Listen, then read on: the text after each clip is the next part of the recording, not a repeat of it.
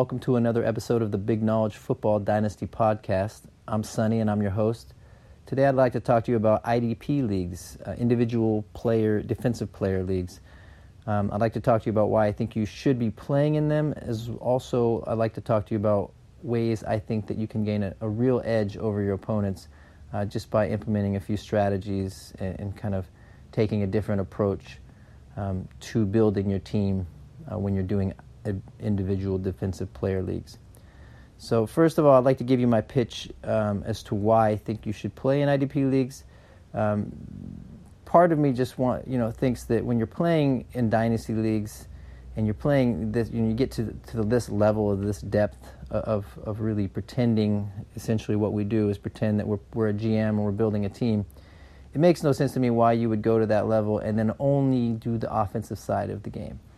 I think it really kind of takes away some of the real joy of the game, because now you've just broken the game down into only offensive statistics make up the whole approach to the game when you're watching the game. I think some of the greatest experiences I've had playing IDP is watching one of my defensive players run in an interception or something for a touchdown that really affects the game, and it's exciting to watch, to be able to have defense affect the game as well. So part of my pitch is just saying, look, let's be honest, if you're listening to this podcast, which is probably the most obscure podcast on the entire internet, then you have already done enough work and are already doing enough work and putting in enough time to do excellent and really excel at IDP.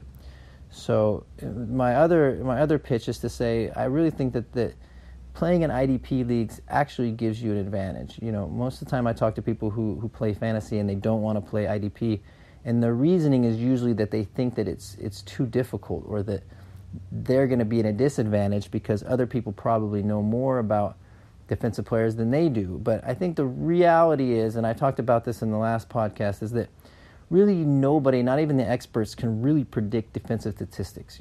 Aside from those top few guys at the different positions, mostly these guys are really based on schemes and different situations and things like that switch out a lot. And there's just really a lot of unpredictability on the defensive side. So don't really worry about not feeling like you know a lot about defense. I think it's much more about understanding, having a little bit of a work ethic during the season to kind of follow trends and follow different players, and also having a plan, understanding that the values of these players and where you can kind of get value and where you can get extra players that fit what you need to do, and also where you can kind of skimp and you don't have to put as much energy. Okay, so the first and the very most important thing I think to remember when you're looking at IDP leagues, and I think this is something that when you approach just about any aspect of IDP, I think you need to keep this in mind, because I think it is something that is really overlooked, and it makes such a big difference in a lot of ways, and it should really affect your draft approach. And that is the number of usable players for offense and the number of usable players for defense.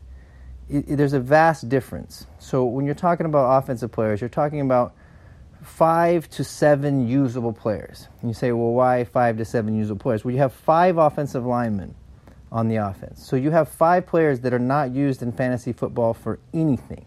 So you have at best 6 players on the field at one time that are usable as offensive fantasy contributors. Maybe you bring in another guy who's a fourth wide receiver, and so you have some guys who have some leeway. So I say you have between 5 and 7 usable players from every team that, when it comes down to it, for scoring purposes on offense. Now on defense, you don't have that same penalty as far as the 5 offensive linemen that are being used for nothing. You have all of the defensive players are usable players. And granted, defensive tackles are not very valuable or not extremely useful, but in most leagues they have a use. They are playable players, and oftentimes you have to start 1 or 2.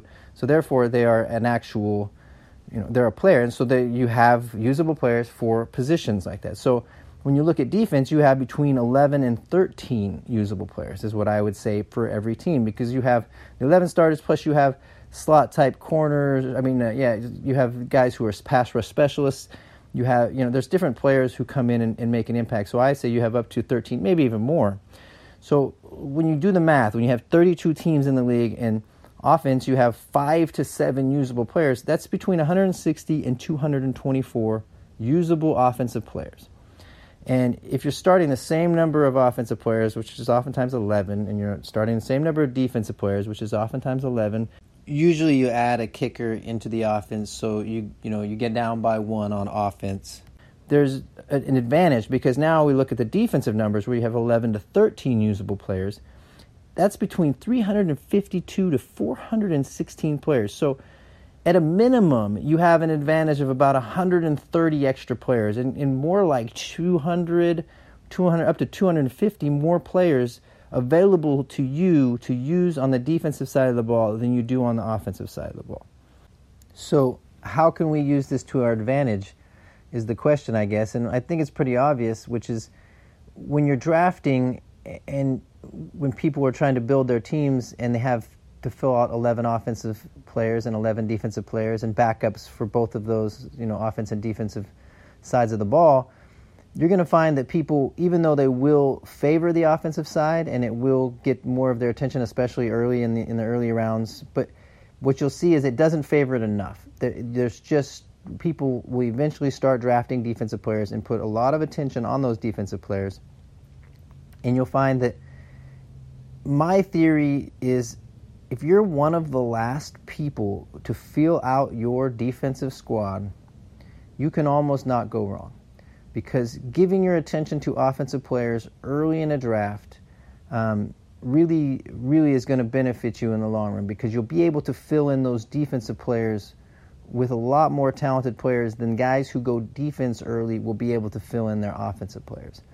And I think where a lot of times people who are building their team, most people feel insecure about their knowledge of defense. So they usually like to go after guys they know, names they know, and that's either the big name guys who do score a lot of points, but they cost the most. You have to get them at the high positions. Or that's the other big name guys who are not always necessarily productive fantasy players. So what do I mean by that? Well, especially when you get into the secondary, when you're talking about players in the defensive backfield, there is a lot that you can gain in value by steering away from big name players. Guys like Patrick Peterson, there's so many big name players that when it comes to fantasy production, they actually get the opposite because people don't throw the ball to them. People don't attack them. So let everybody draft Patrick Peterson or Richard Sherman of the old days or any of these guys who are big name defensive backs who are really talented players but don't necessarily. Jalen Ramsey, he is a playmaker. He might be the exception where he makes enough plays to balance that out. But most cases, the guy really would have to make so many more plays because the offense isn't going to favor him. The guy that you want to draft is not even going to be drafted because the guy you want is either the rookie who the defense is going to try to pick on or the guy who plays opposite of that stud because they're going to try to go to him. And that defensive back, not only is he going to get passes defended, he's going to get tackles, he's going to get a lot of attention. And the worse he is, the better it is for your fantasy team because offenses will attack that guy and they will keep going after him. And until that coach is willing to bench your player, he's a superstar for you. I mean, it's really funny, but there's multiple times where I found defensive backs that are the weak link on their defense, and yet they're my most valuable player. And the moment they get benched, it's just like, oh, this is terrible. So, the perspective where you think, oh, good players make good fantasy players. Well, in offense, that's true, but in defense, it's not always true. You want to look for those guys who make production, and production can come in a lot of different ways. Bad defenses sometimes are on the field a lot. They get a lot of production. Guys who play safety on a team that's not very good may have to make a lot more tackles than a guy who plays safety on a team that is a lot better, and guys on the defensive line and linebacker are making those tackles. So this is where don't put a lot of energy, don't put a lot of draft capital in getting these guys yet. Let other people do that, and that in itself, if you follow that rule and you stick to that, it will pay so many dividends that you will have an advantage. Be one of those last guys to fill out your defensive roster. trust me, there are so many ways to make your defense and make it successful and still have an awesome defense without putting hardly any effort into it. Another important thing I think to look at when you're looking at the defensive players is positional values. Just like on the offense, there are certain positions that are more valuable or more scarce, harder to fill in than other positions, and therefore you kind of have to value those a little bit more. So on the defense, my general rule, and again, when you're playing IDP leagues, it really does matter the scoring. So look at your scoring. I may not be able to give you exact advice based on your scoring, but in a general rule, most cases that I see, this is how it works, and this is based on league scarcity and also just from a general scoring sense that I see, because tackles are usually pretty prominent, and if not tackles, then sacks, and usually they kind of combine the two to give you some kind of balance. So what I see is that you should kind of put them in this order. If you want to look at defensive ends as maybe the most scarce and valuable position, just because there's not that many guys who can really produce well at the defensive end position, and they usually can put up pretty good points, those top guys, and that's it. So it gives you an edge if you can get a good defensive end. Linebacker is the second guy, partially because they are high scorers, they make a lot of tackles. They're the main contributor on defense. They're the guys who are in the middle of the field making all the plays. So even if they some scoring will try to downplay the linebackers, even then linebackers are usually the most effective players. And on top of that, they're also the most recognizable. So for some reason, in my opinion, they retain their trade value the best. If you just stock up on linebackers, you can always trade linebackers. Where other positions may not have the same value, even if they're scoring well. Following that is safety, and safeties to me are really an overvalued position for a couple different reasons. First off, I just talked about cornerbacks and how you can just soak up so much value out of getting scrap heaped cornerbacks. That's part of the reason I think safeties are so overvalued, because everybody wants safeties, and guys just go goo-goo over some of these top safeties. And yeah, they're productive, but it is a more consistent. Maybe they have a better floor than the cornerbacks. Cornerbacks are more hit and miss. But if you stock up on a lot of cornerbacks, you kind of have some leeway where one guy will hit and one guy will miss, and it'll give you the same kind of production as the safeties would. The other thing about safeties is you really have to figure out what scheme they're in, because sometimes the free safety is the guy who's in the box. Sometimes the strong safety is the guy in the box, and you really want that guy in the box, because the guy who's playing the roamer, he's kind of out of the action. He's the guy who's the last line of defense. He's not going to be making a lot of plays if the defense is doing what they should be doing. Where the other safety's up there, he's getting a lot of tackles. He's also in line to get, he's around the ball. So definitely need to learn that before you focus on safeties. But like I said, a lot of times they're overvalued. They're still good players, and like linebackers, they hold their value in trades. I think a lot of people are always trying to get safeties, especially the strong safeties. So if you do have them, they are somewhat valuable.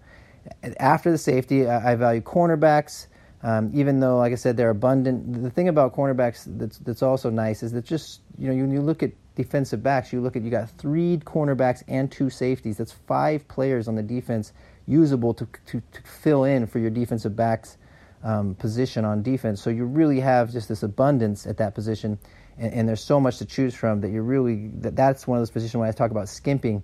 That's a perfect place to just skimp and wait and figure it out as you go, though somebody will pop up.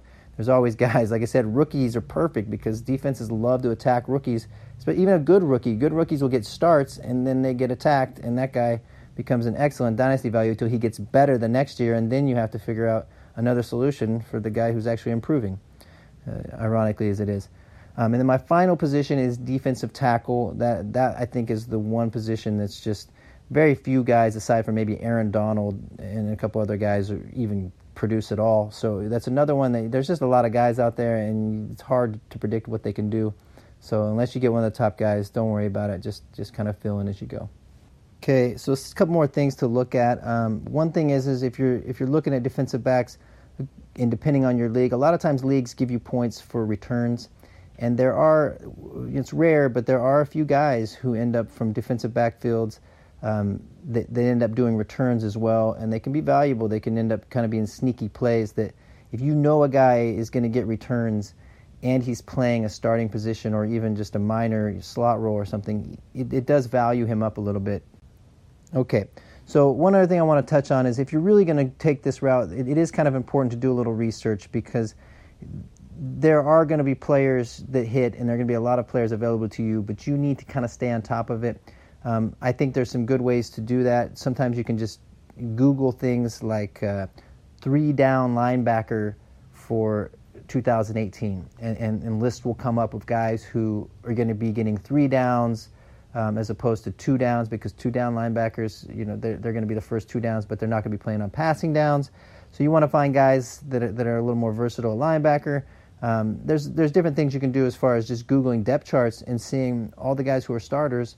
I personally like to use the Football Guys website and use one of they have something where you can put in your statistics or your scoring settings, and they will produce statistics for defensive players. I think David Dodds or some of these guys put out, and it's really, it's a pay-for thing, and I'm not trying to advertise for them, but I do find that there's a lot of things like this where just these little things will give you a baseline, give you something to work with, so that you're not completely lost, because you don't want to go in completely blind, not knowing, not having a clue who you want. You want to get down to those later rounds where you've taken this chance, by focusing on offense. You don't want to get stuck there where then you have no clue what prospects to go after. You need to at least have an idea of, okay, this guy, he's a starter, he could pop, he could hit, and collect some of those guys. It's not necessary to collect all of them, because I really do think that as the season starts, there's so many guys who will start coming out of the woodwork, and unless you have really deep rosters and guys are being able to stockpile all the defensive players, there are just going to be guys. Trust me, there'll be guys you can find to fill in on your defensive side of the ball. And if for some reason you can't, because you focused on offense, just remember that some of these guys may have really focused on defense, and so they may have stacked defenses, but they're going to feel really kind of weak on the offensive side. They're going to look at their offensive team, and they're going to be pretty disappointed. So even after the fact, after your draft, you can find a way to rebuild that defense with studs as well, just by parting with a little bit of your offensive talent. You just have to maybe wait a little bit till people realize get some distance from the draft, and then people will kind of watch some football and realize, oh man, I really overspent on these defensive players when there's just so much cheap talent out there, and I really wish I would have gotten some really good offensive players as well. So anyway, I hope this helps. I think I'll just close the podcast by saying, don't be afraid, like I said, of IDP. In fact, it's just really a great way to enjoy the overall experience of football and gain an edge against your opponents. So that's it for the podcast. Thanks for listening, and have a great day.